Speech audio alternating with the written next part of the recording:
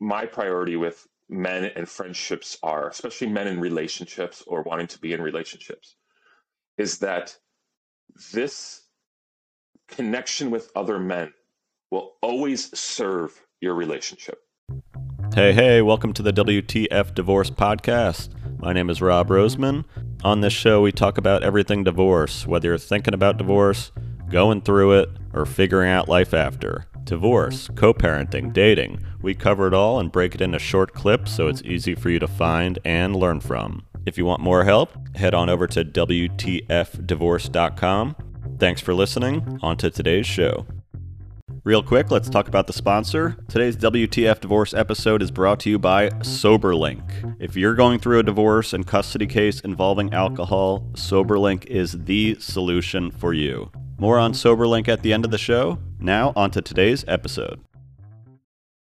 A lot of guys suffer from, even if you are married, once you hit your 40s, I think guys' friendships, I have all my friends from back in high school. It's a rare, nice thing, but they're on a WhatsApp group chat. I think male friendships deteriorate as they get older, and I think that wound gets completely exposed after divorce when you probably had a lot of neighborhood dad friends that all of a sudden you're living somewhere else. Talk about the importance of guys' friendships and how you can recultivate that and get to that vulnerability, especially when you are kind of both starting over and trying to revisit that with old friends. Yeah, obviously there's a significant loss of importance of friendship that's going on right now for guys. We're at this unique spot, I think, in time where the statistics are that parents are spending two times more time with their children than our parents did, which is cool in a way, right? There's just more investment in your child and the time you spend with your child. Also, jobs are much more mobile and moving, and people are moving, so they're not as rooted in certain spots that they've been. And there is this priority to build a healthy relationship in your marriage, which is awesome. But what that can do is leave very little time for friendship. And if it is that you are spending time with your friends, a lot of it is just on your apps and you're texting and you're sharing and you're not getting together. What I think my priority with men and friendships are, especially men in relationships or wanting to be in relationships, is that this connection with other men will always serve your relationship. Women don't want to have all of the emphasis put on them to be your friend, your social connection to other friends, that they are the coordinator all the time. Some do, because they're take charge people, but they want you to get out there so they are not feeling the pressure of having to be everything for you. I think men are forgetting this at times, not all, obviously, but so as they think about this now, well, what's the practical part? Practical part is you either find the guy who is the setter up of things, or you become the guy who is the setter up of things. And that's the hard part, is you need a hub. You need a hub guy that is going to say, hey, we're going to get together. And then you need to say yes. And deprioritize certain things that you think are the most important things for 10% of the time. You can still do 90% with your family. But if you give 10%, which I don't know what the numbers are on that in a year, let's just say it was a week or 2 weeks, that you devote to connecting with other men. Gosh, what an example for your kids and your family. And I think kids need to see this too. They're seeing their parents not hanging out with other people. And that they're feeling the pressure also. They're probably not conscious of it or able to articulate it, but they're feeling the pressure of the parent needing to be so much for them. And I don't know that they want it either. Yeah. And it hits a couple things. It hits one, as a divorced dad who I have 3 kids, and it is all on me. So even establishing their friendships, I feel like I need to prioritize. It's something that I'm not used to have to doing, texting moms because they need to go play with their friends. I cannot be everything for them. Yeah. And the other point that you brought up that it really still messes with my head is, I think after divorce especially, we want our friends to come to us and say, hey, let's go have a beer, let's talk about it. And in reality, especially if they're married, they're not that available. They might not even have the, it's like when somebody dies, you don't really know what to say. So the real mind fuck of it all is like, after all this, when you're in this vulnerable state, you're feeling down, you just desperately want connection, it's now on you to say, hey, Drew, I really need to, let's go have a beer together. And you're probably busy that night. So then I got to come back and do it again. And I got to be persistent with it. And I think personally, I can even say, like, after I did that maybe 3 times, I'm like, yeah, screw it. Maybe even screw this person. They don't care about me. And that's where I think guys can get a lot of trouble, is that the onus falls on you most of the time to be that initiator in a time that you don't really want to be. Yeah. So let's jump on that. I think one is I can't describe how hard it is for men to make new friendships. It's just like, I hear this all the time, and I'm a single guy. I've been a single guy for a long time. I'm good at making friends. I'm a hub guy. I build the friendships. I introduce people. I know I'm that guy. I've realized that other men aren't going to do what I do. So I have to own that I'm going to be that guy. I'm going to at times feel rejection, and times feel like I'm out there on an island doing the work, and they're not. And as long as I get the right amount of responsiveness, then I can keep going with that front. If I get way too much passivity, then it's not going to work. But I think this is where we need to know what kind of person we are when we're building these new friendships in adulthood. Are you the person who coordinates and gets things going? Then be that person, and know that there's going to be a lot of experience of rejection along the way, because other people don't have the same energy you have, or the even same desire or need. But if there's too much passivity, then you probably need to graduate that human. And so this idea of graduating people, we feel this guilt. It's like, they've been a friend for so long, but they're not serving you anymore, and they're not putting in the work. So you have to be a bit ruthless in that. Then the fear is, how do I make new ones? And that, I don't know if I have great answers for that. I think it is like dating, and people that are married or in relationships don't want to continue to date as they get older. So if friendship is like dating, like, I just don't want to deal with this right now, but it is. Yeah. And this comes to your point. It was like, you're going to get rejected over and over again, because so many, especially with men, so many don't prioritize friendship. So if you do, the amount of people you're going to have to go through to find the ones who are interested is going to be like dating, and you're going to get rejected. So ultimately, we're coming back to this point, which is, get used to getting rejected. And if you can't tolerate that, then that's your problem, that you can't tolerate rejection. Because in everything that's worth doing in this life, rejection is going to be a huge component of it. It's kind of beautiful. It really strips the ego. Like, I'm writing this morning, and 75% of it's dog shit. It really is. And I'm reading it over and rejecting myself as I'm reading it. This is garbage.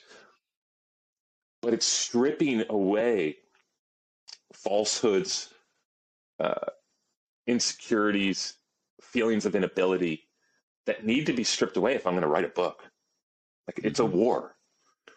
And I love the book, The War of Art by Stephen Pressfield, because it's like, dude, this is it.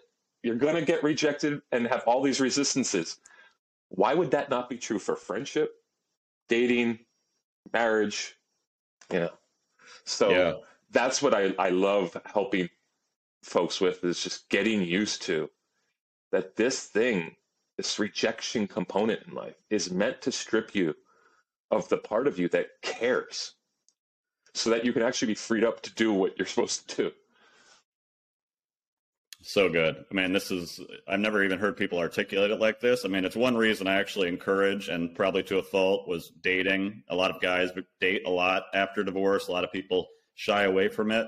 But it is building that muscle that has atrophied probably in your marriage for 20 years. And, like you said, these micro rejections, they do sting. And a lot of people will say, I don't want to deal with this pain. I'm never going to date. I'm never going to go make new friends. And like, that is the fire that you're thrown into with divorce, is like the rejection and the ego piece that you probably have taken for granted for years. Yep. Is now the muscle you're now being thrown into the gym and saying, this is what you got to work on. And you're going to like walk into a wall 20 times a day. But hopefully like that 20 times will get you to say, oh, nobody actually really cares. Yeah. This embarrassment isn't what I think it is. But it's so true. I think that is what really hurts people, men and women, is just like having to face that rejection and that discomfort. And, you know, that's the beauty and the pain of divorce. There's no other way around it. You are going to be faced with it. Yeah, I did a, so I have a YouTube page too, and I did a whole video, 2 whole videos on dating. And the major thrust of the whole thing is stop looking for the person. Go get the reps, because you're going to learn about yourself so much in the process. Even if you are in a place in which you don't want to meet somebody, go on dates for the sake of meeting new humans. Tell them, I'm not looking for something right now, but I still want to go on dates. Where are you at? Are you up for that? Sure, I'm up for that. I just got through a divorce. I want to go on this. I just want to meet people. Okay. Now you have the possibility of rejecting somebody and getting rejected regularly. Not only in the fullness of it, we go out on a date or we don't go out on another date, but even within the conversation, you're probably getting rejected and rejecting them in certain ways. You're feeling these stings of non-connection and getting better at that, so that, like you said, the muscles don't atrophy of social connection, attention in conversation. And you will find yourself more and more. And as you find yourself, then you pick better. You select better, not just romantically, friends, family. I mean, we need to deselect a lot of our family. And so how do we get better at that? We get better at it because we learn that rejection is just part of this game. Gosh, this conversation is really a lot about rejection. It is. I hadn't thought about it. And yeah, in relationships, it is incredible how much exposure that you get to it that you just haven't before. And just that alone is going to shock your nervous system and probably send your mind like, what is wrong with me? Like, why am I? And, you know, people that are in married, happy relationships, they cannot understand that either. So there's this disconnect where I'm in the fire every day. Yeah. They're not. So how could they get it? You know, it's just like there's so much nuance to it that I'm even just talking about it, I'm discovering. Yeah. This Instagram thing is tricky because I try to be vulnerable and I want to be more vulnerable, but I know that I have so many different populations that follow me. I've got religious folks that follow me. I got religious married folks that follow me. I got religious divorced folks that follow me. I have non-religious people. And there's things I want to share, and I'm like, ooh, that's going to really sting that group. That's going to sting that group. And part of that's my insecurity of being defollowed. And I own up to that I'm still trying to figure out how much I give a shit about followers and what do I really want to share and not share. But this is one of those particular ones. Like, how do you explain to somebody who's been married for 25 years, who grew up in the church and was definitive about commitment, and you don't even look at another human being, and then to tell them like, I'm just casually dating and I'm meeting a lot of people and I'm telling them that I'm not even really looking, but I just want to hang out and see what happens, and that can feel totally reckless to somebody else. But we're talking about it as this beautiful thing in which we're getting to know ourselves more, and we're possibly going to give them, this person that we're dating, the gift of being rejected. Or them give us the gift of rejecting us. Yeah. And it really is a gift at the end of the day. And that excites me, and also is just like, ugh. I hate getting rejected. Tell people where they can find you. So my Instagram is way too long of a name, but I made the mistake on YouTube of putting that up there in all my videos. So now I can't take it down because that's how people find me, but it's Drew Newkirk Psychotherapy. And then my YouTube is just Drew Newkirk. It comes as no surprise that not all divorces are created equal. While some divorces are collaborative and amicable, others are painful, accusatory, and may simply have you thinking, what the F? If you're co-parenting with an ex-spouse who abuses alcohol, This is a sobering reality. The folks at SoberLink want to help. SoberLink's alcohol monitoring system is the most convenient, reliable, and reasonable way for a parent to provide evidence that they are not drinking during parenting time. The system's real-time alerts, facial recognition, and tamper detection ensure the integrity of each test, so you can be confident that your kids are with a sober parent. With SoberLink, judges rest assured that your child is safe, attorneys get court-admissible evidence of sobriety, and both parents have empowerment and peace of mind. The WTF divorce community is here to help shed light on the fact that whatever you're going through, you are not alone. If SoberLink is reaching you at the exact time that you need it, visit www.soberlink.com/WTF to sign up and get $50 off your device. That's www.soberlink.com/WTF.